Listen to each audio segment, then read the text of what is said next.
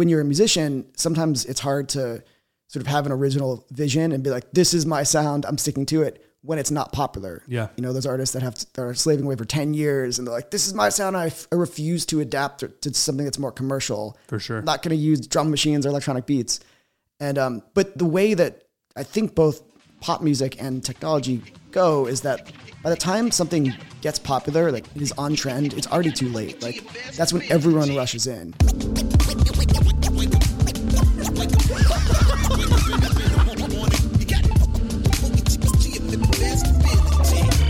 Let's go. Thank you for joining us today. I have an amazing CEO and founder with me, someone that I really look up to, one of my favorite people in the tech industry. It's good to have a founder buddy like you so I can bounce ideas. Also, you know everything that's happening in the future. I'm like, Adam, what's happening? What does this mean? I feel like I work on the physical music industry and you're in the future of the music industry. You're in the where we're going to be in like a year. That's where you live. So ladies and gentlemen, this is Adam Arrigo.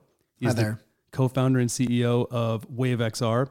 Wave is the leading metaverse concert company. If you saw any of the crazy metaverse concerts with The Weeknd, Justin Bieber, and most recently Calvin Harris just a few days ago, that was this guy. Hey there. And feelings mutual. Huge respect for Jamcard, one of my favorite companies in the space. I was similarly inspired to start Wave for almost the same reason, is to help musicians. And so great to be here. Thanks again. Dude, let's get it. Wow, we got sound effects. Okay, so this is even more high tech than I thought. What's cool is, so we're real life friends. I love you, bro, by the way. Hey, cheers. Adam, thanks for being here. Thanks for taking the time out of your super busy schedule. Hey, anytime. You and I hang out a lot, but never Monday through Friday, 8 a.m. till 7 p.m. Feels great to be on the clock. We're on the clock right now. This is it. This was the dream before we started our companies. It's like, can we get paid to do the thing we love? We're literally working right now. And now we're doing it together. Should I be looking at the camera, by the way, or at you? Just when you want to make like a great point. Okay. All right. Yeah. So I'm looking at you. You know, like, yeah. So I usually just be like, hey, everybody, welcome. And then I'm like, hold on a second. I'm going to talk to this guy. You can listen though. Adam, tell me about... I see. Okay. Thanks. I got it. But if you're feeling it, you know what I'm saying? If you're like, look, guys, here's the thing. Like, it's all inside you. Everything you ever need. All inspiration, all of your dreams, all of your hopes, the ability to execute is all inside you. Right. Okay. Hopefully I get to the profound level that you just demonstrated. I don't know that we're going to get there, but I'm gonna lure you in. Maybe as a great interviewer, you can get out of it. I'm going to dangle some carrots into the profound area. Just walk you right in. Okay. All right. It's in the back of my mind. I have that card that I can play. There it is. So as you guys can tell, we're friends. We actually met in the early days of Jamcard and in the early days of Wave. A mutual friend of ours, Neil Devani. Big shouts to Neil Devani. Neil Devani's the man. That was 6 years ago. That was 6 years ago.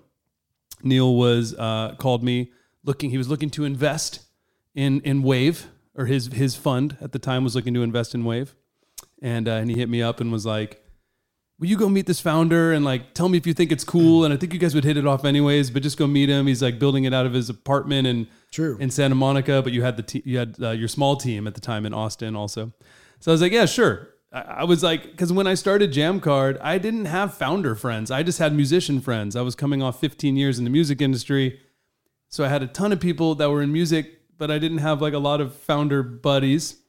Yes. And there aren't a lot of music tech companies comparable to the rest of tech. It's kind of a niche within a bigger industry. Totally. And a lot of the times the music tech companies aren't even founded by musicians. Right. So when we met and I showed up to your place and then we met and we instantly hit it off, and you're a rad guy and you actually play music, you're an actual musician. I was like, okay. And at the time, how I was introduced to you was like, oh yeah, he worked on Guitar Hero. And I ripped Guitar Hero. I took it seriously. Right. And so it was at Harmonix who made Guitar Hero and Rock Band. And Rock Band, yes. And so I was a designer there, and my area of specialty was the drums. So like sort of my claim to fame is that I got to work on the drum gameplay, which I was leading for the Rock Band franchise. So cool. And it kind of taught me to play drums because I'd have to figure out how to adapt famous drum parts to gameplay. And a lot of kids ended up playing that game and turned out to be real drummers. That's so cool. It like lured people in. We would see these YouTube videos of, it's like a 9-year-old slaying on the kit. And he would say that he learned through Rock Band. Yeah. He's like playing Kansas or Dragon Force or like Carry On My Wayward Son. He's just like dun, dun, dun, dun, dun, dun, dun, dun. Totally, because in that game, like unlike the guitar, which is abstracted to 5 notes, drums are 1-to-1. So you learn limb separation, coordination, and then you learn famous drum parts. For sure. Yeah, Guitar Hero actually, it was funny because I didn't want to play the drums when I was playing Guitar Hero or Rock Band. I always wanted to play guitar because I was like, I already know drums. Yeah, you're like, this is easy for me. And then I was like, oh, I can finally play guitar, 5 notes, ripping. And then I'd be like, maybe I'm interested in learning guitar now. No, way harder. Not the same as drums. Yep. We did, vocals also were 1-to-1. So you could technically learn how to sing from playing that game. And then when we did the game with the Beatles, we introduced 3-part harmony as a skill. So you could actually learn how to harmonize, which is super dope. That's so cool. So yeah, so when I first met you, I was like, wow, that's so cool that you were at Harmonix and you worked on legendary music tech. Like Rock Band and Guitar Hero was changed the world, right? And was the most exciting video game for me because I was like, oh, this marries 2 things I love. And then there was a drum set. I was like, this is too good to be true. So then now you're at Wave and you start Wave.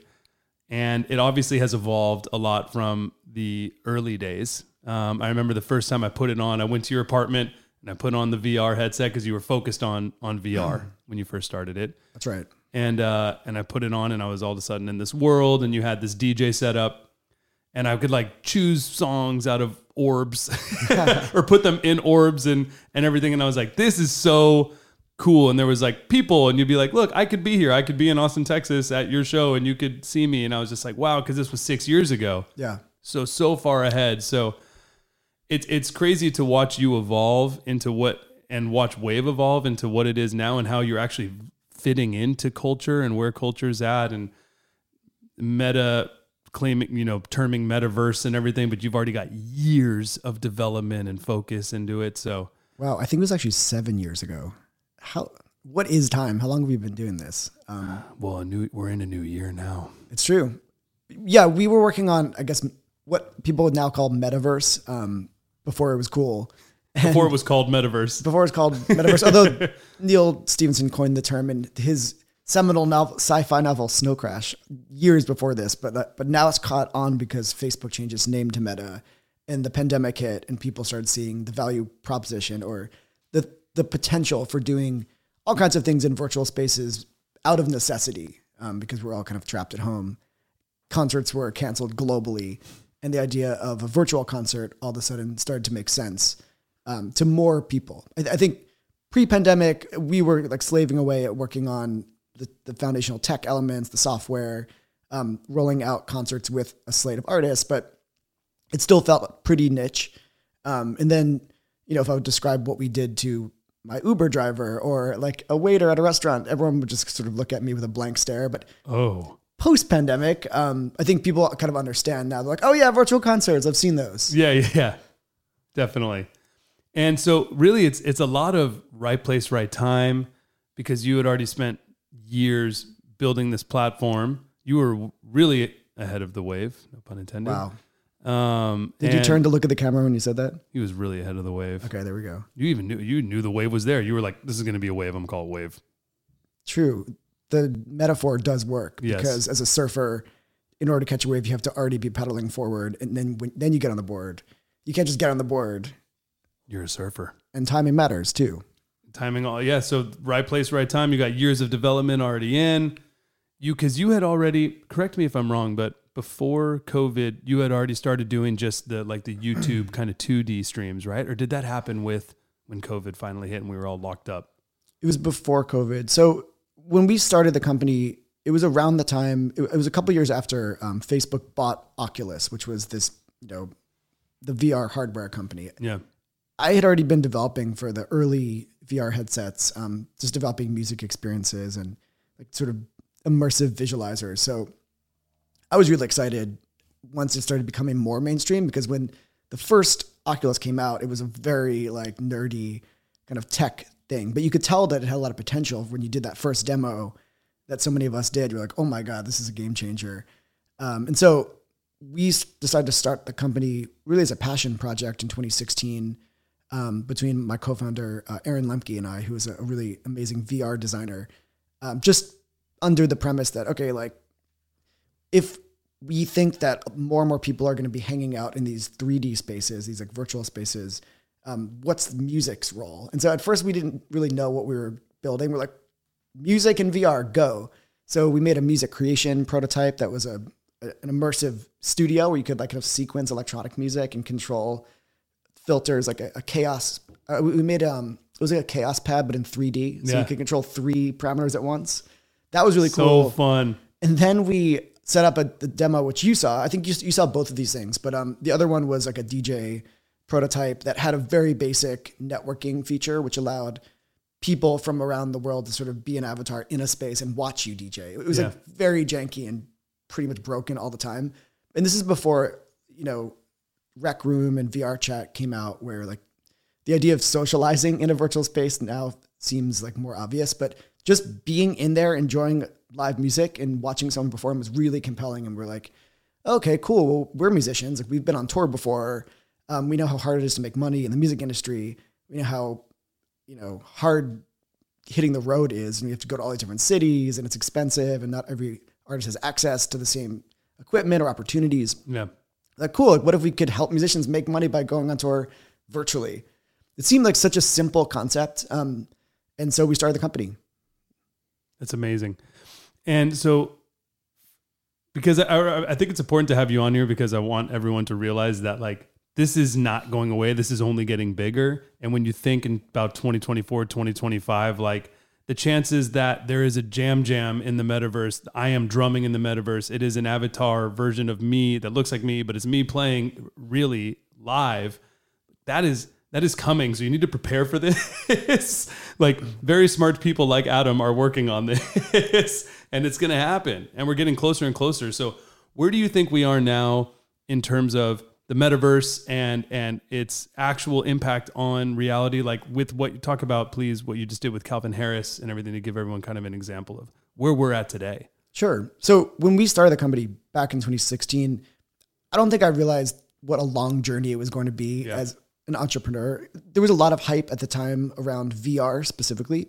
And then, as you mentioned, we ended up sort of shifting our focus away from VR over the years to video games, doing concerts inside, 3D spaces like Roblox, and then streaming the concerts in 2D on Twitch and on TikTok, just to make it more accessible.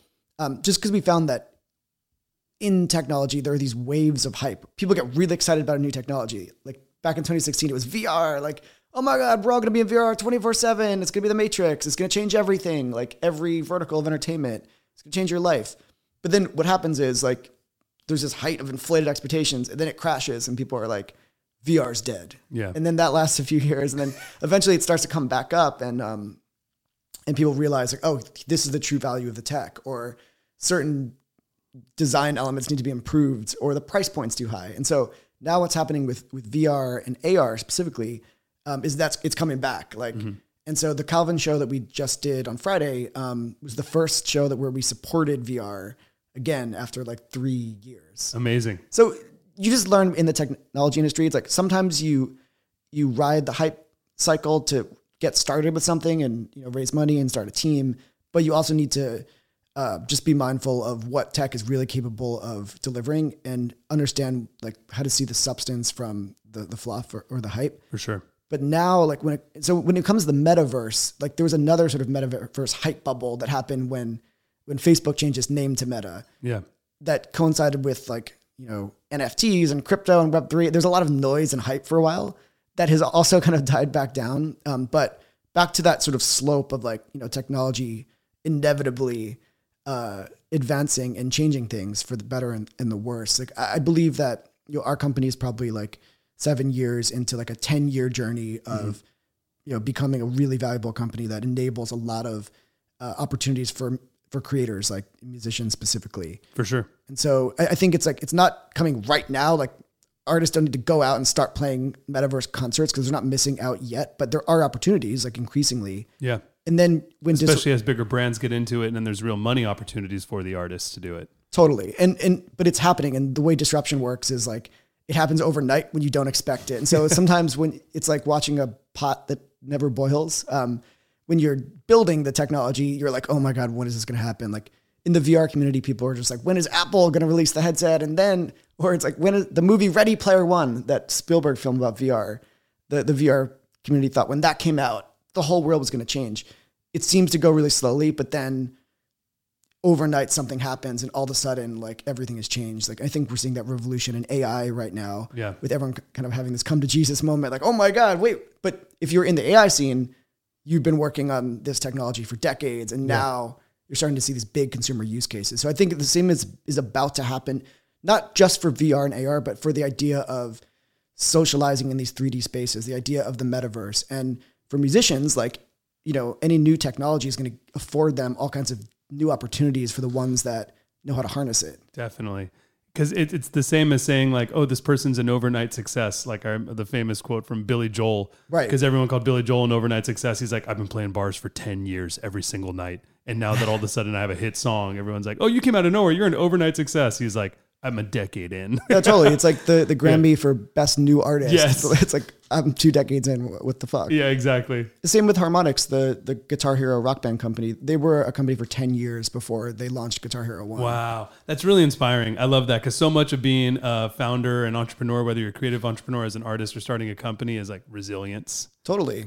Staying, like, keep going, keep evolving, keep working on what you're doing, because you never know if all of a sudden what you've been doing, if you are in front of a wave that you don't realize yet, and then all of a sudden this use case presents itself, whether it's a global pandemic where you're like, oh, wait, it makes sense for us to be in the metaverse and for us to sit at home and watch a concert that is this, and I can see it and I can communicate to my friends. Where before COVID, you'd be like, but why am I going to do that? I don't need to. I could just go see Travis Scott or Calvin Harris when they play. But now it's like, oh, and then you realize, and then it goes deeper and deeper into it, and these more and more use cases come out of it, and you're like, okay, now I see. And then now we are in a concert world again, and yet these virtual shows are still happening, and they're going to be continually evolving. Well, you're touching on a larger point, which I think is an interesting parallel between entrepreneurship and being a musician, which I feel like I learned a lot from the latter to succeed at the former, which is like, back to the idea of hype bubbles. There are trend setters and there are trend chasers. And sometimes it's hard to distinguish between the two. Harmonix, Roblox, like Roblox was, is now worth tens of billions of dollars. They were around for over 10 years building out the foundation of that tech. And now that it's kind of coming to fruition, they hit an inflection point where they figured it out and now it's working. Like tons and tons of kids are socializing in these 3D spaces. I mean, I think that platform, in addition to Fortnite, VR chat, like that is the metaverse right now, like Second Life. And when you're a musician, sometimes it's hard to sort of have an original vision and be like, this is my sound, I'm sticking to it, when it's not popular. Yeah. Those artists that are slaving away for 10 years and they're like, this is my sound, I refuse to adapt to something that's more commercial. For sure. I'm not going to use drum machines or electronic beats. And but the way that I think both pop music and technology go is that by the time something gets popular, like it is on trend, it's already too late. Like that's when everyone rushes in, whether it's a subset of dance music, or when I was in a band in Boston, it was just like, the Strokes were really popular and there was a very specific style of eighth note downstroke guitar. Yep. By the time that hit, all of the bands in Boston, like we were all trying to copy that sound, but then by the time we started playing shows, everyone sounded the same. And so how do you be original and sort of have the gall to stick to it for a long time and wait for that moment? Because it's hard. And then also sometimes that moment never comes and you're just like, maybe I should have given in. I should have like sold out. That's why, luck is preparation meets opportunity, right? So you got to be prepared. That's what you can actually control. Yeah. So only go after what you can control and manage that. So you doing you and you sticking to your vision and working hard on something, and also push on yourself, keep asking yourself why, to make sure that what you're working on is even something that you're excited about. Yeah. Genuinely. It's right? true. Because you're not going to get through the tough times as an entrepreneur or a musician if you're not passionate about what you're doing. There's no way. If you start a company just because you're like, I want to make money, or I want to do this, or I want the whatever. It's kind of funny that like being an entrepreneur has like glitz and glam on TikTok right now and all these things where it's like, oh God, you have no idea what actually goes into this. But that's why, because what's the point of starting a company if you're just going to stop in 6 months or in 2 years? You might as well choose a life mission, whether it's you as an artist working on your songwriting, your music, your production, your drums, your guitar, whatever it is, or you starting a company in whatever line of work it is, as long as it's something that you are so excited about and so passionate about, even if it's not popular right now. Even better, choose something that's not popular right now and go after it, because a wave can hit, and an opportunity can come out of nowhere. Like, I feel like what's cool is, so I would love to talk with you about pivoting, because as a good entrepreneur, you have to pivot constantly, but you also have to know when not to pivot. You got to do both. And so I think the first big pivot that I saw with Wave, which seems to me so like, oh yeah, you could just do that now that you did it. But at the time when you did it, I was like surprised, was when you were focused on VR, and then all of a sudden you were like, oh yeah, you guys can just watch these live on YouTube. Now we're going live and it's on YouTube. And I was like, oh, because I couldn't never watch Waves before, because I didn't have I had a headset, but I didn't set it up, and everything, unless I was at your house or at one of my few VR friends' houses. Right. But then all of a sudden you had it on YouTube. You did the Alice in Wonderland, and I watched that on YouTube, and I was like, oh, now it's accessible to me. But meanwhile, it's already all these tools that you've been building, but you're just like, now like, okay, we've already been doing this development, but hey, now it's accessible here too. And then all of a sudden that opened up a lot of ability for people to just watch it. Right. We launched Wave.watch, which is our own website platform where you didn't need a headset to log on. You could create an account, and then you could interact just through the website, completely, low friction. Just because we felt like even, for people that wanted to interact, it's still such a new concept to attend a live virtual concert, because our shows are live. Like, we have technology that animates the performer's avatar in real time. Still a new concept. And so maybe we were at step 10, like building this VR platform, when consumers or music fans are really at step 3. Yeah. And I think we were right. It was the right decision at the time, because the VR audience was still really small. And for our business, like, we have to help musicians reach a larger audience. And so for those shows we did, all the way up to the Justin Bieber show that we launched on our platform, the idea was just to be a sort of on-ramp to the metaverse. It's like, for the metaverse curious, if you're interested in attending a virtual Justin Bieber show, just go to our site. You don't have to download anything. You can interact. You can send Justin virtual stars or virtual roses, and he can respond to it.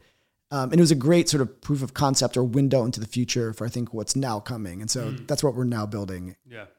I remember I saw you do one with Dylan Francis, and that was, I think, my first time really interacting with Wave. Yeah. On a Wave.watch, and being like, oh yeah, like, what kind of visual do you want to see in this next drop? And it was like mushroom, like voting for different experiences that you want. That show was insane. Yeah. It was titled Total Fiasco. Yeah. We just wanted to see like, okay, like, just how crazy can we make this thing? Yeah. I think one important point about Wave is that, because sometimes people hear the concept of our company and they're like, you're creating virtual concerts. Like, why do that? Like, live music is so amazing and sacred. Why try to recreate it? Like, this is sacrilegious. It's different. I hate you. It's like, okay, just chill.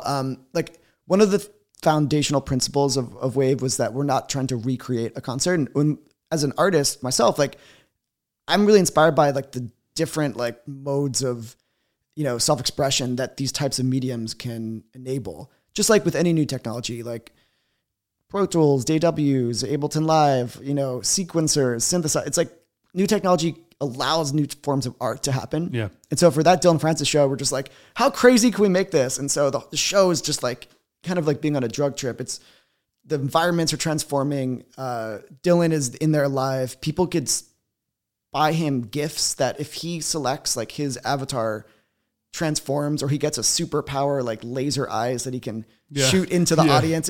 It's really like a new medium, like a cross between a live concert, a video game, and a music video. Yeah. And it's cool because it's a live concert that you can watch at home, where your friends around the world are all watching it live at home as well. So you can all experience it together. Because if I go see Paul McCartney at SoFi and my dad's going to see him 3 weeks later in New York or whatever it is, it's like, okay, well, I'm going to wait to talk to you about it until you see it. I don't want to ruin anything. But whatever it is, set list, whatever, compared to just, hey, here's a one-off show that happens all together. You can watch it with all of your friends. And also, I love that as a fan, you can interact and be like, play this song next, or change to this setting. Yeah. And because your worlds that Wave creates are so beautiful. That's another thing, is when you see this art, see these beautiful psychedelic worlds, you're not going to get that whole thing in a concert. Like even someone like The Weeknd, who you did Wave with, which was amazing, and the worlds were crazy. And he's known for having, like, on his recent tour right now, his set design is insane, right? It looks incredible, but it's just a completely different thing. You can't really compare it. It's not like, should I go see the show? But I already saw it in Wave. It's like, I don't think any consumer would say that. It would just be like, I want to go see the show even more now because it's different. Totally. Yeah. And in that show specifically, it was very psychedelic his vision. Yeah. And so, when we do these big shows, we work with the artists, closely to kind of like you're creating a music video for them, help them express themselves using this new technology to do what they want to do. And so for that show, the whole thing started with Abel holding out this frog or this toad. And then there was a vote that the audience needed to interact with. It said, should The Weeknd lick the frog? Yes or no? It's a very simple interaction. And then everyone, like our servers almost crashed because people were voting like, yes, yes, yes. Then he licks this. It was like a TikTok meme after the show. He licked the frog and then he goes on this sort of, psychedelic dream-esque journey. Yeah. And where he's sort of being chased by a giant Weeknd head, like because he's so tortured from his inner demons. It was like a music video, but it's so cool that the crowd got to interact and participate in that moment. And you could see users and like avatars and their names sort of promoted in the TikTok stream that we did. I love that. So like from a business model standpoint, yes, like you're right. Like lowering access to live music is important. A lot of people can't go to, see the artist that they want because they're not coming to their city, or they can't attend a show with someone they care about because their dad lives across the country. But I think the more important part is like that it opens up new creative affordances and it's a different experience. And so for us, like it wasn't enough to just like, let's recreate a concert. Like, we don't use any type of video tech like holograms or, or anything like that. Like for people who haven't seen our shows, like it's fully rendered in real time in a video game engine. So the performer is an avatar. Like the stage is a fantastic environment that looks like a high-res video game. You as an audience member are an avatar and you can shoot stars in the sky or butterflies or you can fly. Anything's possible. And so it's really about having a parallel experience. It's different. It's crazy. It is not a show. You got to watch a Wave.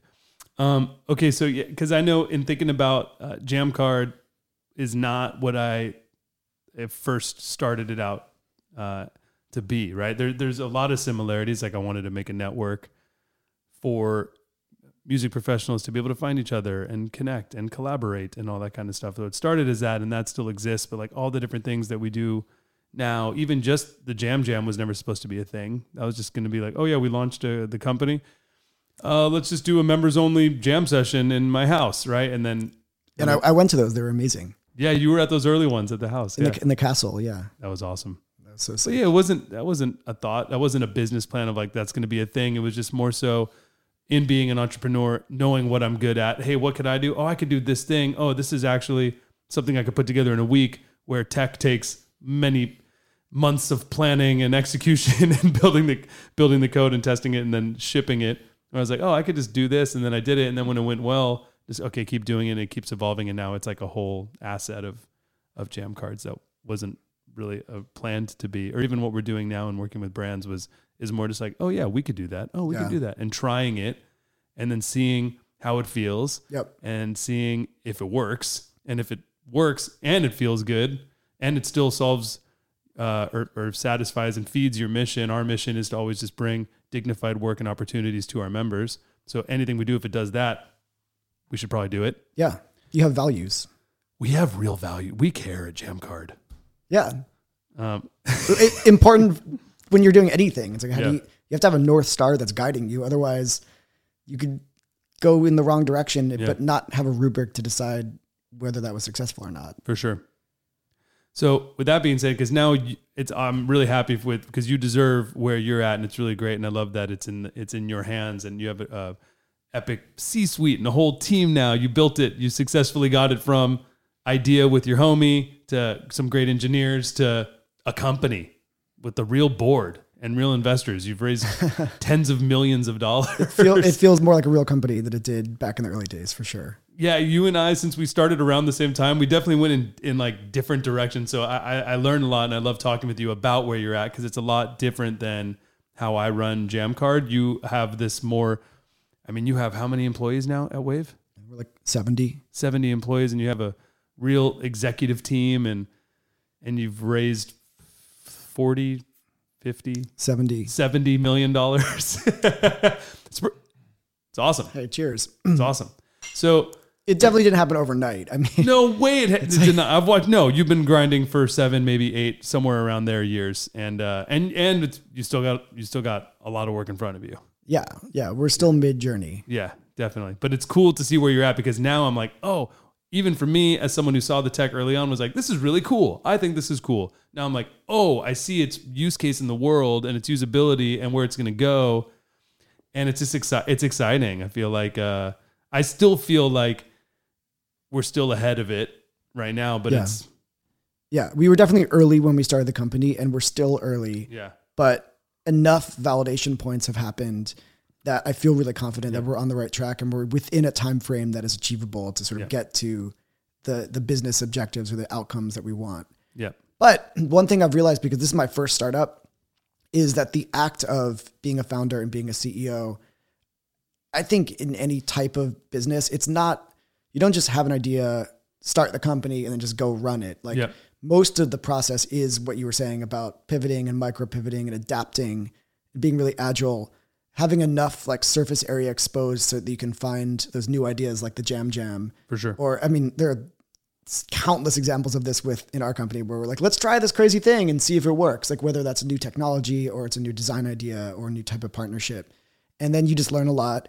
And as long as you stay agile, you don't get like too focused on heads down, grinding towards one thing without, getting enough new information. Mm-hmm. And you just stay open to new opportunities. But at the same time, like you can't just endlessly experiment. Like you have to commit to something. And as we were talking about before, like grind sometimes through it. Yeah. Like when you, even in the face of negative feedback or obstacles.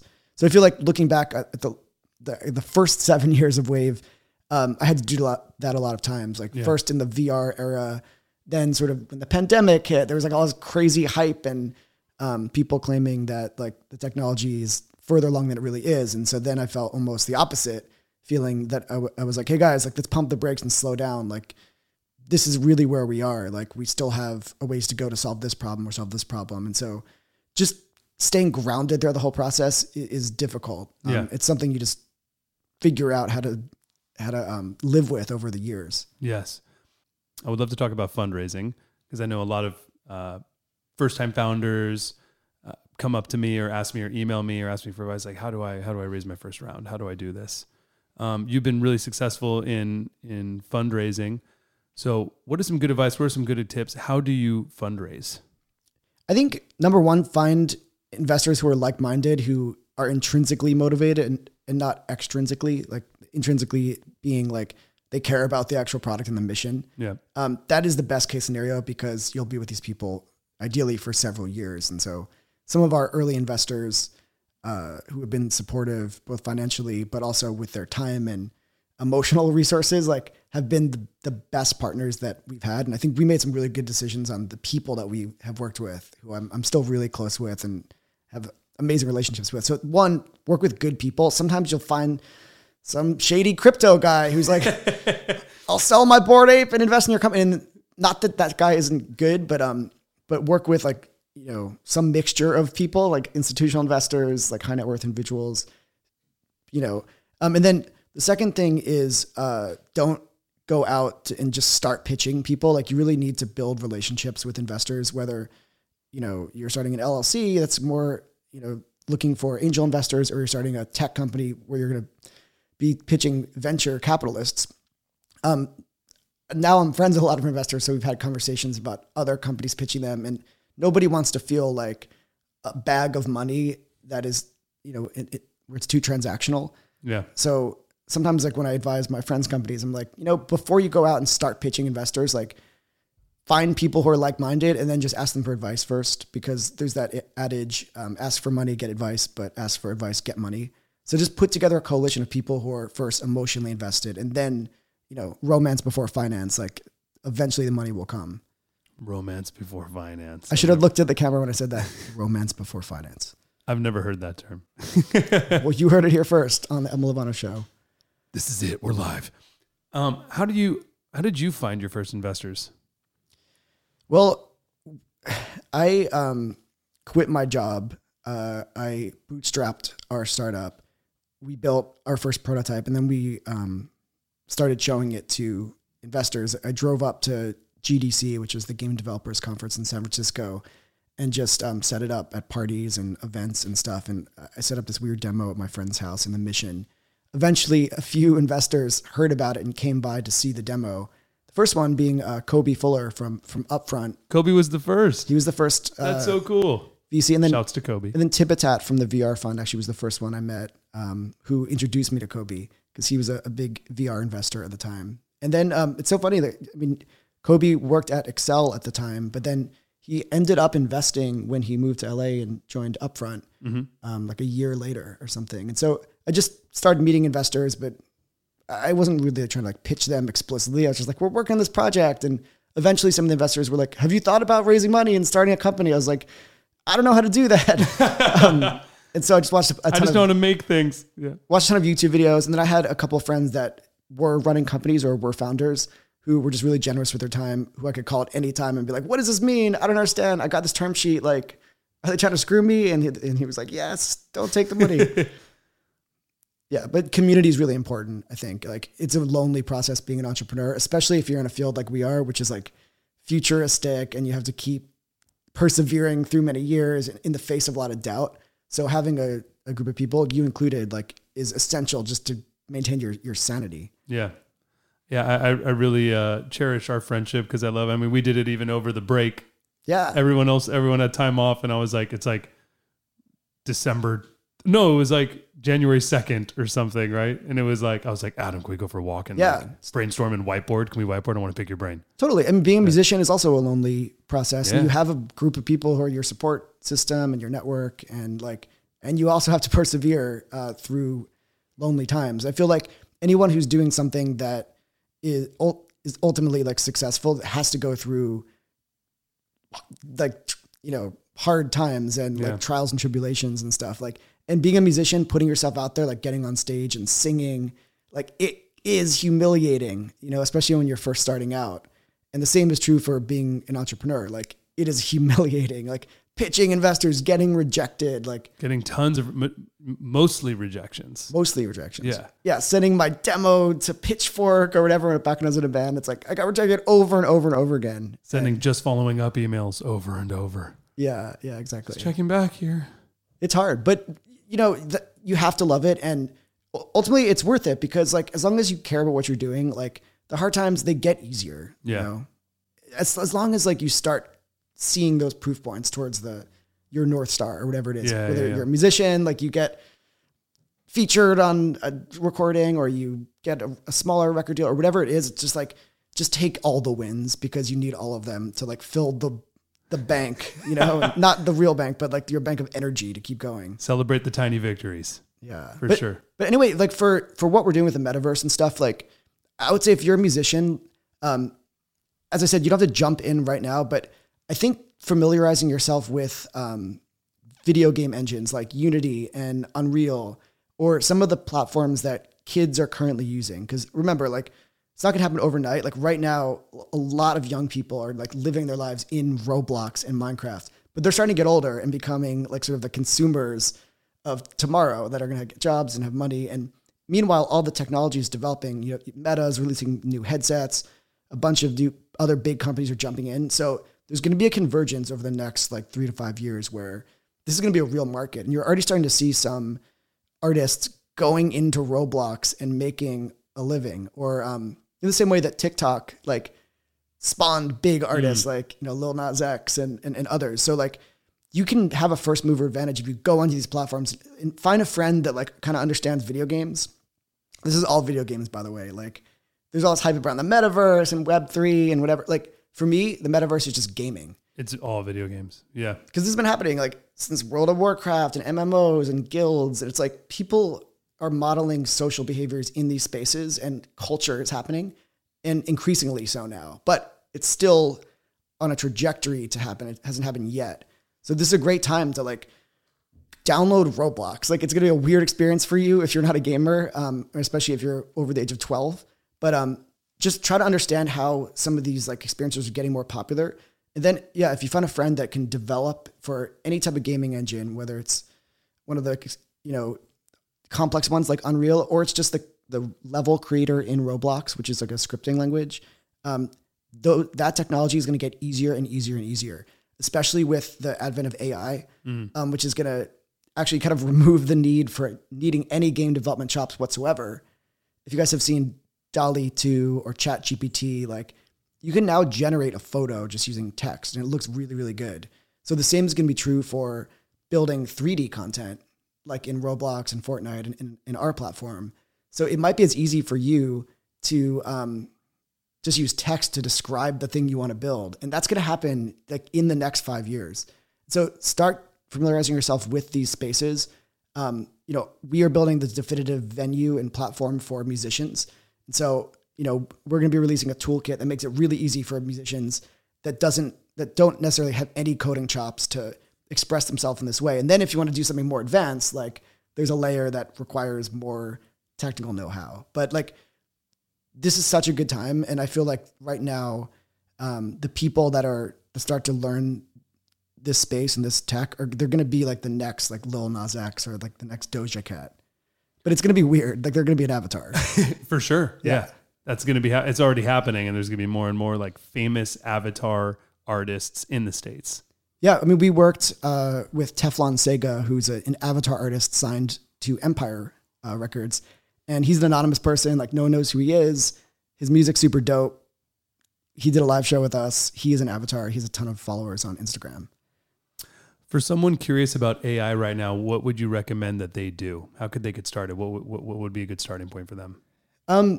I would start like messing around with DALL-E 2 or some of the more accessible modules like that OpenAI have released, like ChatGPT. Just see what it's capable of, like in terms of the quality that it generates. I just generated like an album cover the other day. It took me 3 seconds, and I was like, "This is the coolest album cover for the song I made that I've ever had." I was like, and it was created fully by AI.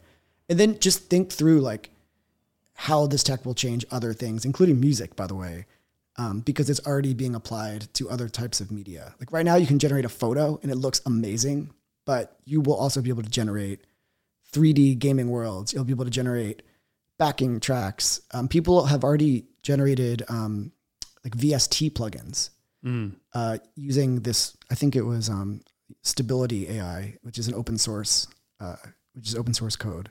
Like people are generating plugins now. Yeah.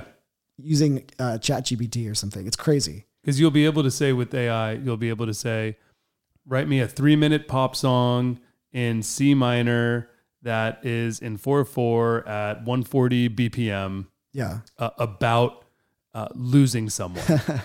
That will take a while to happen because it's very complex to what you just described, but it will happen eventually. Which of the things is complex about what I just described? Well, because the about losing someone is done already. ChatGPT can do it right now. Lyrics are possible. The question is, where do you? Is the reason? And I'm not an expert here, so take it with a grain of salt. But the reason why DALL-E 2 is great is because they have a huge data set that they're training from. Right. So the question is, how do you get all that data into and where do you get it from? So let's talk about our friends at Splice. Yes. Who we're both very close to. Yep. So what if Splice uses the ChatGPT API, excuse me. So Splice uses the ChatGPT API, gives them all of their samples. They're all categorized 140 BPM in this key, blah, blah, blah, blah, blah, etc. So then you could say, make me a 2-minute loop, drum loop, 130 BPM, hip hop with the bass line that is sad, right? Like that should be able to happen really quickly with the ChatGPT API and Splice together. They do have probably the biggest data set. Yeah, you might be right. They're in a good position to do that. And then I have a friend in Singapore. Tell me about her. Female founder who has created a very deep tag system, tagging for songs, which means this song is sad, this song is happy, this song is energetic, this song is about loss, this song is blah, blah, blah. And she has an API for it too that she has the publishers using, because they use it from her to categorize their catalogs. So that way, if a sync person is like, I want like a happy song for this like rom-com or whatever, their catalog is now categorized by her technology. That's really cool. So that mixed with Splice, mixed with ChatGPT, yes, or just that mixed with ChatGPT could then do it for existing songs. But that, if you can categorize, I'm not sure if Splice's database is like tagged in ways outside of like tempo and key and stuff like that, which it definitely is. I know for jam card samples, we will have certain samples that are like tagged like, funky beat or like funny bass line or vocal or like, or it's like a top line vocal melody that's called like, I miss you or something like that. So that's already all tagged. Oh man. Music is going to get so weird over the next couple decades. You're right. Yeah. That might be sooner than. We should have had Steve Martocci on the pod right now. We're going to do a part 2, you, me, and Steve. That would be awesome. Calling out Steve Martocci. We should get Steve. But you know what? I think it's so cool that Splice has created new revenue streams for the industry, and that Jamcard specifically, because I was looking at your sample packs the other day, is enabling musicians to leverage these new technologies to make money. Like, end of the day, like that's what it's all about. Sometimes you hear about new tech that is going to change things like our platform or like, AI, but just using samples and DAWs was at some point like a new scary technology. Yeah. I remember when I graduated college, I thought that I was going to get into like the studio business. I was like, I'm going to start a recording studio with my friend. And we almost did. But then I was like, wait a second. Like I started using Pro Tools and I was like, this seems like this whole business model is going to get disrupted pretty soon. But I think as a musician, that could have been scary also. But then Splice and Jamcard are testaments to ways that musicians could still benefit. And Jamcard specifically is like helping musicians like in holding their hands to figure it out. Cause I mean, a sample pack to most musicians and selling it on a platform still seems pretty new. Like forget about metaverse concerts for a second. It's like just enabling, Terrence Martin to do that pack that you guys did. It's like, that's cool. And so I think there needs to be more organizations that pop up that's like, let's help musicians use this new scary technology for their benefit. Yeah. And then all kinds of new roles and new business models come out of that. Yeah, for sure. What I'm trying to figure out right now is what's the next step to utilize AI, because I'm so inspired by Dolly. You were the one showing me Dolly at first. You and I remember it was like the day you got it. You were like, dude, look I got accepted. Totally. We made a whole building made of Elmos. I have it. Yeah, you can. Just like, oh. It's so cool. Yeah, we went off doing a bunch of different Elmo art that night. And then ChatGPT now, already like I got on ChatGPT. I posted the other day because the first thing I did is I asked ChatGPT, what is Jamcard, right? And it gave me a very elegant, simple description that could have been on the front page of our website. That is not on the front page of our website. So I'm not even sure exactly where it got it from. Wow. So it had you in the training set. Yes. Oh, I said, what is Jamcard? And it gave I have screenshots. I'll show you here. Actually, I'll just pull it up right now. Because this is, if you didn't see that, you're the perfect person to talk about this. This is so funny. No, this is what I was saying. Like AI, now it's cresting in the same way that I was talking about how VR and the metaverse is like on the slope to get there. Oh yeah. And because I keep having these conversations with my founder or tech friends and I'm like, we should start an AI company. Like, let's build the Dolly of music. But then I'm so down. But then I realized I should have just done that 10 years ago instead of VR, because there are people that have been working on this for a long time, and they're the ones that are positioned to Which is why ChatGPT opening up an API makes it where Jamcard could do something valuable, right? Because it's not me starting an AI company from scratch where I'd have to develop all these search engines and how they're scraping everything and reading everything and learning everything. I'm not going to develop the ML program to figure it out. But if they do it and they allow it as a tool, and I can give them the Jamcard data set, and we can create some sort of new opportunities for our members that's not that benefits them and doesn't take away from them. Yeah, totally. Right? Then there's something there. So that's like where I'm thinking. So any listener, hit us in the comments or the messages. If you got AI ideas for Jamcard, we want to hear it, and how to benefit musicians. Cause I'm not just going to make something that takes away from musicians. So there are enough companies that do that. There's enough companies that do that. That is not Jamcard. So I got ChatGPT, and the first thing I asked it was, what is Jamcard? And it said, Jamcard is a professional network and membership platform for musicians and music industry professionals. It was founded in 2015 by Elmo Lovano. Holy fuck. And provides a way for musicians to connect with each other and with music industry professionals and to find work in the music industry. The platform offers a range of features and services, including a directory of musicians and industry professionals, a job board, educational resources, and networking events. Jamcard aims to be a one-stop destination for musicians to connect, learn, and advance their careers in the music industry. That's not on our website. Yeah. So there's only, this is 95% completely correct. And what's scary is, well, there's one thing wrong. It was not founded in 2015. Oh. It founded in 2014 was when I founded it. Gotcha. The actual version of it came out like 2017, the actual usable one. A job board. The job board's not public. We've been deving this for the last 6 months. It's not out yet. It knows we have a job board, which is what made me think, is this scraping Google Docs? No, it can't do that. It wouldn't have the permissions. But what if I had it as a link that was open to anyone on accident, right? You know, for the permission settings. Dude, it had... I don't know, but if that's true, that would So be then insane. I asked it, how do I get on Jamcard? Second question. Because I get asked that question all the time, and that's a very vague answer on the internet. There's like quoras about like, how do I get on Jamcard? Right. How do I get on Jamcard? Jamcard is a professional network members organization. We already said that, for musicians and industry professionals. According to their website, Jamcard membership is by invitation only and is intended for the top tier of music industry professionals and top tier up-and-coming talent. If you would like to be considered for Jamcard membership, you can visit their website, jamcard.com, and submit an application through the Join Jamcard form in the top right corner. Tells you where to click in order to find our application, right? It is not clear from the information available on their website what the specific criteria are for membership or how long the review process takes. Dude, but it says it so like conversationally.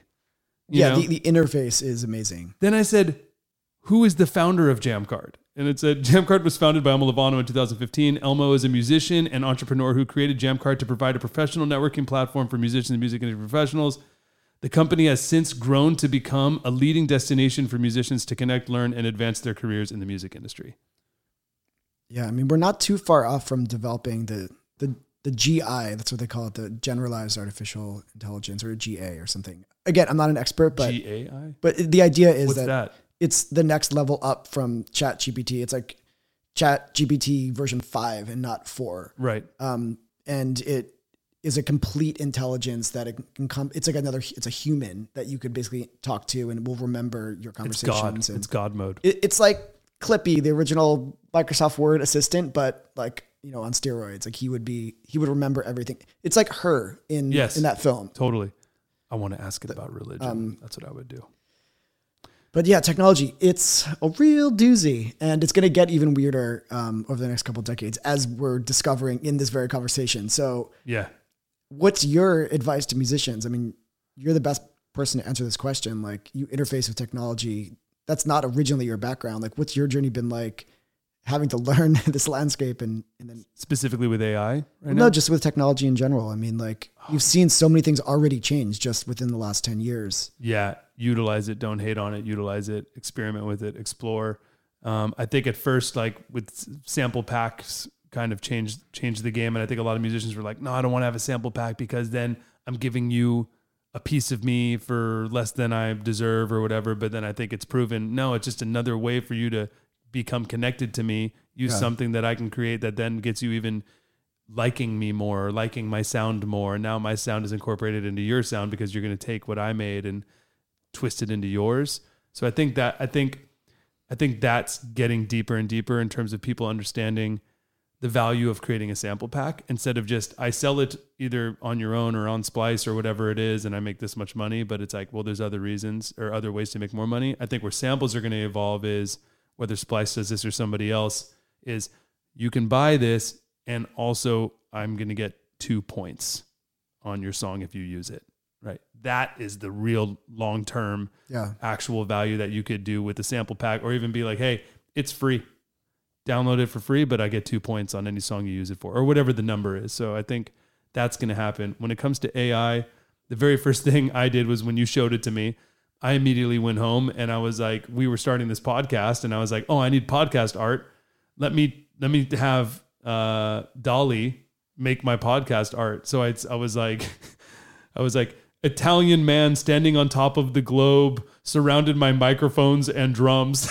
Wow. Or something like that. And how'd it turn out? It turned out pretty good. I sent it to Christian. I was like, hey, it was great for inspiration. We didn't use it, but it was great for inspiration, right? To be like, hey, give this to the designers and have this just be the inspiration. Because normally with all the Jamcard things, what I do is I hand draw an idea of like pen and paper and then hand it to a designer. I'm like, can you make this a real thing?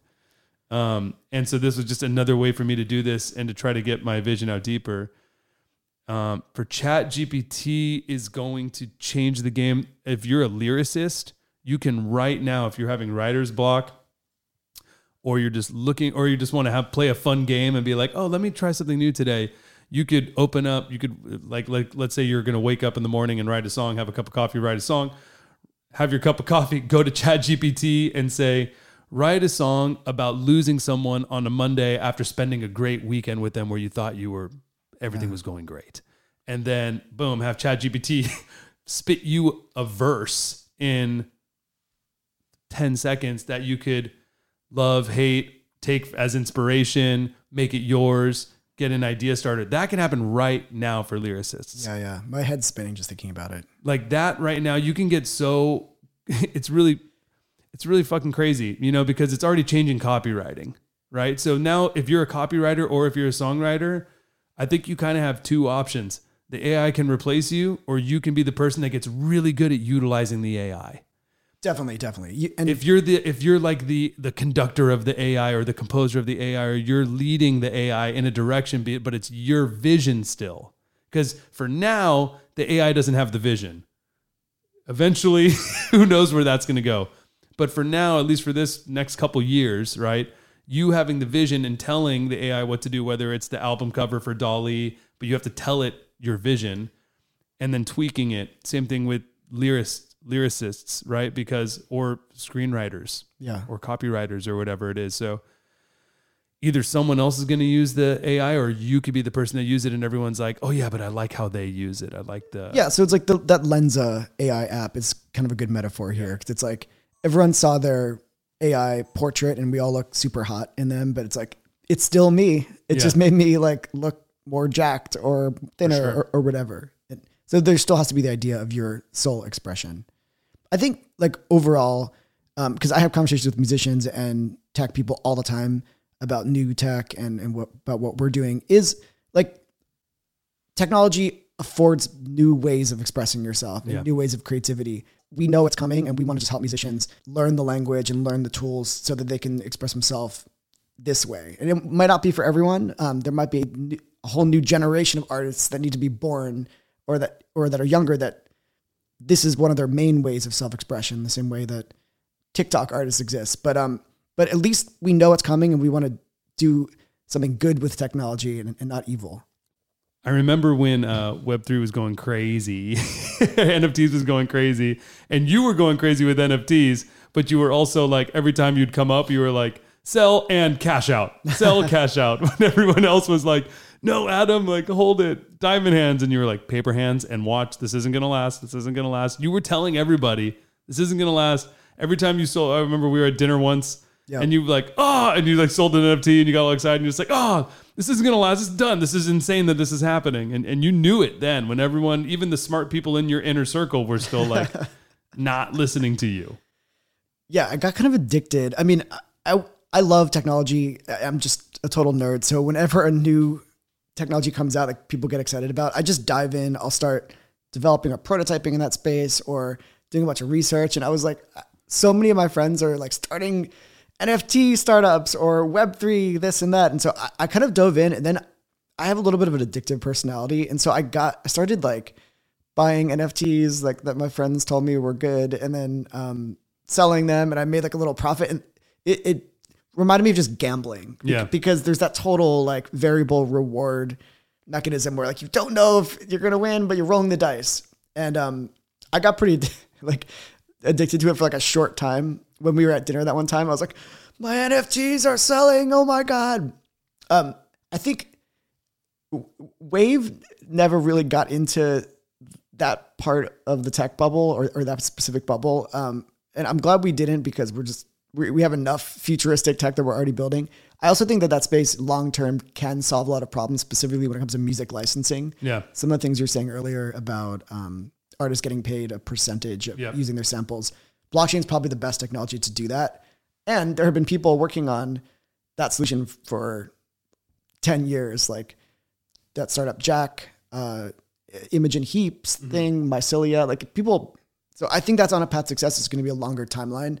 But I think, again, there's the VR bubble. It crashed now. It's coming back up. Like with the Web3 bubble has burst, and now people will figure out what the technology really does. And it probably doesn't involve selling ugly 8 JPEGs for millions of dollars. But then when you contrast that with a technology like AI, which is extremely apparent what the value is, and that it's already transforming industries, and the value that it's creating is like has hit an inflection point where now developers are downloading Stability and creating open source prototypes, new products every day. I just saw something on the way over here, like Microsoft took a photo of someone and generated a 3D avatar using AI. It's like, okay, well, that's relevant to our business. Yeah. And so I really think that, and other people have said this, AI is the defining technology of our generation. But it's so funny because there have been people working on this tech again for like decades, and only now is it hitting, right? And I think the same is true for any of these like kind of shiny new tech objects, VR, AR, AI, Web3. We touched on the idea of the generalized artificial intelligence. Like that's going to be the next inflection point. Like when, just like in the movie Her, his phone, voiced by Scarlett Johansson, is an operating system that just does your bidding for you. It will book your meetings, or it will compose documents. It can compose songs or anything. It's going to be a human interface. It's going to feel very inviting. That's coming. I mean, that's also in the next 3 to 5 years, which is crazy. It has to feel inviting because that's when a human will use it. That's what's so cool about ChatGPT, I think, even more than DALL-E. Yeah. DALL-E's like, whoa, this is mind-blowing. ChatGPT is like, oh, it's just talking to me in a normal way that sounds completely the way I talk and is factual. Totally. I mean, it's like the difference between early computers and then the first Mac. It's like, oh, wow, now normal people can use this. And that's when it starts to inflect. So why does Microsoft put $10 billion into ChatGPT? Because they missed out on all the money originally between PCs and Macs. Like, yep. I mean, they didn't miss out. They're doing just fine. But yeah, I think Microsoft is doing fine. Yeah, they're trying to. Yeah, they don't want to make that mistake again. It is crazy about ChatGPT though, and how OpenAI started, and like how they started as a not-for-profit. Right. They started as a not-for-profit. Elon Musk and Peter Thiel and Reid Hoffman and several others put in several $1 billion as a not-for-profit, and then and Sam, the founder, wrote a blog post saying like, this has to be, Sam Altman said, yeah, this has to be a not-for-profit because the technology is too powerful for any like one group to own and control. And now it's for profit. 3 years later, yeah, they pivoted it to a for-profit company. And he wrote a different blog post saying this is too powerful for anybody not to control. So we need to be the guys that do it. And then the entity that invested, the not-for-profit people like Elon Musk, Peter Thiel, Reid Hoffman, then their donations, then they somehow put them into a different arm that then got equity for their money donated. It's not cool. I'm fans of all these entrepreneurs, but that's like to that be your it's unfortunate because for that to be your infrastructure that you're building on top of is like you saying we're starting a not-for-profit. We're the greatest minds in tech. Sam Altman, one of the greatest entrepreneurs in the game, one of the greatest CEOs in the game. I'm starting this as this is the biggest project of our lives, and it has to be a not-for-profit for these reasons. And then they do that, and that's really admirable. And then these people, of course, they're getting tax write-offs for donating, but still, they're doing it. And then a few years later, it's like, okay, actually, it's a for-profit company. But and then did you hear about this? The 100x max payout on your investment? No. They gave all those investors, that was one of their like catalysts. It was like, dang. It's like, okay, but it's maximum 100x payout. 100x on your $1 billion investment? Yeah, well, is massive. This is just so characteristic of the technology industry and Silicon Valley's ethos, which is like new technology, gold rush, control, power. I mean, it's literally the Lord of the Rings narrative. So it also shows that Sam Altman and Elon and all these people really think that OpenAI is going to be a multi-trillion-dollar company. Because if they're saying maximum 100x payout, but meanwhile have raised billions of dollars. I don't know if that's true. I mean, it certainly seems like there's a lot of potential business-wise, but from what I've seen in talking to developers, Stability AI is the superior platform just because it's open source. Yeah. Right? It's still open, and developers have been, I mean, the rate at which new technology and new value is being created has eclipsed OpenAI. Yeah. Of course, there's the age-old argument of open versus closed, but the other thing when it comes to AI is just like so much of the tech is not proprietary, and it's really based on who owns which data sets. So the idea that a single company could give those returns and be worth trillions of dollars might not pan out, right? It might be the type of thing where, there are not trillion-dollar companies or even multi-billion-dollar companies formed. That from a business or investment standpoint, it's a lot more distributed just because the technology itself is not proprietary. Right. That's why I think Google is probably still Gonna win because they have all the data. Yeah. That's all that matters in this case. Like the actual algorithms can be cloned. Yeah, but how Google got to where Google is by not asking permission and by not by scraping and by displaying other people's data on theirs, right? Then doing the deals later. Even that's what they did with Yelp. They're just like, we're just going to kill you if you don't let us acquire you. We have all your data. We're just going to put it up on the front page of ours. Yeah, it'll be interesting. Yeah, I mean, innovator's dilemma. Yeah, so I mean, OpenAI is not going to ask for permission. But now they're such a big company. Once you take billions in investment, like you can't move fast and break things anymore. Yeah. That's why I think Stability and the more open source platforms will move faster and create a lot more value for people. And you'll get more. Yeah. I don't even listen to me because it's not my area of expertise, but that's what I would predict. Like, I don't see any of these AI companies like becoming the next Google, right? Because the entrenched, or the incumbents, like they can respond and be like, okay, great. Like Google can develop their own tech and they probably already have, and then leverage all of their data and crush any newcomer. But it's still a interesting thing to see how it plays out. So to go back into your world, metaverse concerts, avatar concerts, where is that market going and where is Wave going?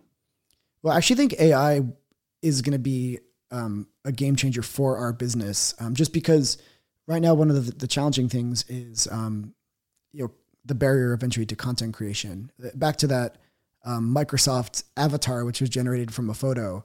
One of the things that cost the most to throw a virtual concert is 3D modeling an avatar or 3D modeling an environment. When you can generate that from AI, the barrier of entry, not just from shows that we create, but from shows that any musician or a creator wants to create, is super low. And so the idea of democratizing this medium to a ton of new people and new creators and seeing what they do with it is really exciting to me. So like when we first launched our platform, when it was VR, it was actually an open platform that used UGC, which stands for user generated content. And we had this community of like VR DJs, because back then you had to use like a headset to perform these concerts. And every night people would be creating their own shows, and we had this. It was small. There were like hundreds of people, like not like millions like the shows we do now, but it was growing. And you can imagine that as more people learn how to create these shows, that there's more content and then more monetization and opportunities to make money. And then we pivoted out of VR and we started using our own tools to build shows for big artists. So in the second chapter, we were like doing concerts with Lindsey Sterling and John Legend and The Weeknd, and then monetizing them ourselves. The vision is still to kind of go back to that original concept of letting anyone do this in the same way that you use YouTube or Twitch or TikTok. Like it's an open platform that lets musicians themselves or other companies create content that gets monetized. And then we're just a platform. We take a small fee. And so I think AI is going to really help us get there in the short term, because if the interface for building these 3D worlds and building these shows is something as simple as text or a few decisions to make something really compelling, then anyone can do it. And then as headsets get better, people can actually join and feel present in these shows. You know, just like when we did the Calvin Harris show on Friday, we had a bunch of people in there in VR feeling like they're at this show, seeing like Calvin Harris's avatar, and then seeing these artists play live in these environments is like extremely compelling. It's just a matter of like a few pieces of the tech getting better so that it becomes more accessible. Mm. And what is it like to work with Calvin Harris, The Weeknd, Justin Bieber, these artists? How are you as the founder working with these? Like, how do you guys get to the show? Obviously you do the deal, you come together, but like, how do you creatively create the show with the artist? It's amazing. I mean, it's one of the things I love the most about my job, which is getting to working with musicians. Like I am one, so I speak their language, and showing them the possibilities of, hey, like, all right, Weeknd, like, let's do a lick the frog moment and then take you into this crazy journey into your subconsciousness. Like we can do that using these technologies that you can do things you can't do at your actual concert, because when you're doing stage visuals, you're adhering to the laws of physics and gravity. Yep. And so just like enabling them to do their thing in a new way is really gratifying. And then there's the new technology element, which is challenging because sometimes artists are like, what? You want me to do what? Like, I don't know what VR is. What is this? And how do you like do that efficiently? Because, you know, we want to crank out lots of shows. And so we can't spend a full year working with a single artist. But what we found is there are certain types of artists that do really well in waves. Because again, they are live shows where we are animating their avatar using this crazy technology. And certain artists will interact with the audience, or they'll understand how to perform specifically in this way. Yeah. And some artists will just want to show up and do their normal thing. But I love working with artists because every artist we've worked with has had a great experience and has had their mind blown. And they all say the same thing. They're just like, wow, this is going to change the industry. It's just a matter of time before this becomes just a normal tour stop. It's like you've got your global tour, your national tour, and you have one stop in the metaverse, because you're going to be expressing yourself in a different way. You're going to be reaching a different audience. And it's fucking cool. Like, it just makes you feel cool when you play these shows, because you have like superpowers. You have lasers shooting out of your eyes, like in that Dylan Francis show. And you can put a different show together. It's a one-time only show. Everyone in the world can watch you, because even if you do a full world tour, you're not hitting the entire world. It's true. There's going to be tons of cities that you're leaving out, secondary, third markets, all that kind of stuff. People that just, and then even if you're hitting the market and a fan really loves you, but they can't afford it, they don't have the $100 for your show or whatever it is, like, you can hit infinitely more people with this unique concert. Yeah. And it'll be on every tour cycle. There are also tons of people that just don't go to concerts. Like, it's actually a small fraction of music fans attend concerts because of all those issues that you mentioned, like physical location, cost, $60 parking at SoFi. I'm getting older and I'm introverted, so I don't like being in big crowds and having to wait in the line. So for sure. And you have this new generation of gamers that have grown up where their friends exist as avatars in games like Roblox and Minecraft, where they're just in there. And so don't you want to go where they are, meet them where they're at and where their culture is happening. So it's going to take a bit for that cultural shift to happen. But I guarantee you, like, a couple decades from now, like, virtual concerts in these spaces are going to be like, they're going to make more money than actual live shows, in the same way that, you know, Netflix has eclipsed, you know, physical theaters. You're seeing that slow thing play out, but everyone knows what's going to happen. For sure.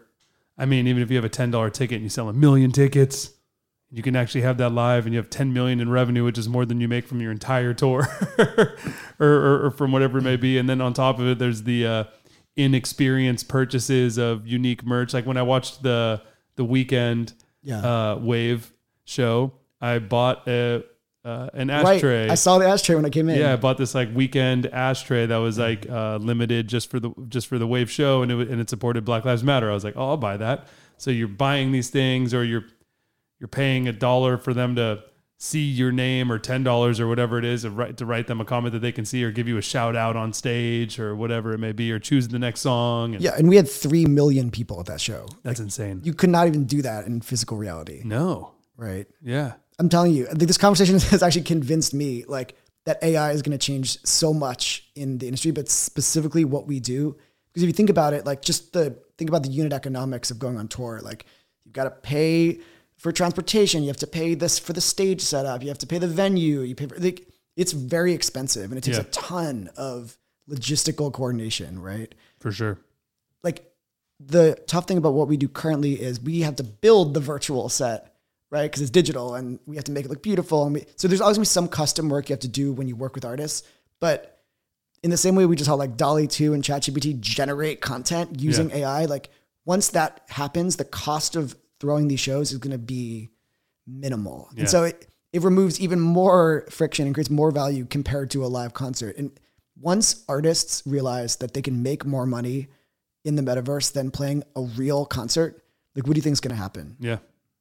They're going to take it. It's going to happen faster than we think too. Like, I just think this AI revolution is going to change a lot, not just for our business, but like a lot of other things. Anything that is digital, the cost of creating it is going to become zero. Mm-hmm.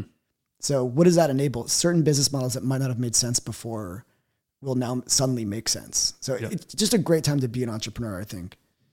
You'll be able to, like, type beats is a big thing on the internet right now. Like a kid, these kids are 14 years old. They go on YouTube and they write Drake type beat, and then YouTube pulls it up, and they just someone made a Drake type beat, and then they just rip it off YouTube, and then they just like put it into GarageBand or BandLab or any of these other really simple DAWs, and then they just like grab their iPhone microphone and just like, or not their AirPods or whatever it is, and just like sing into it and auto-tune it.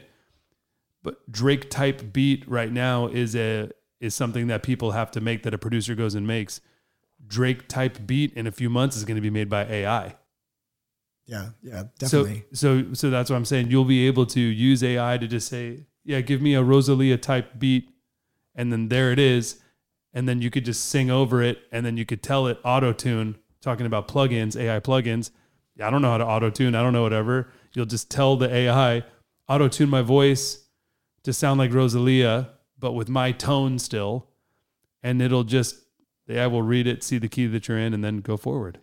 Yeah, I mean, Logic already had an AI built into the drum plugin, right? Where it's like, what type of beat do you want to create? Isn't there like there's a chaos pad that's like XY, where it's like more complex, or more, I forget what the parameters were, but that's basically the same thing we're already talking about, just extrapolated into like this layer of abstraction, which is crazy when you think about it. For sure. But like, no one was complaining that plugin replaces drummers. It just makes it easier when you're cranking out a demo to add drums that sound real, which is great. Exactly.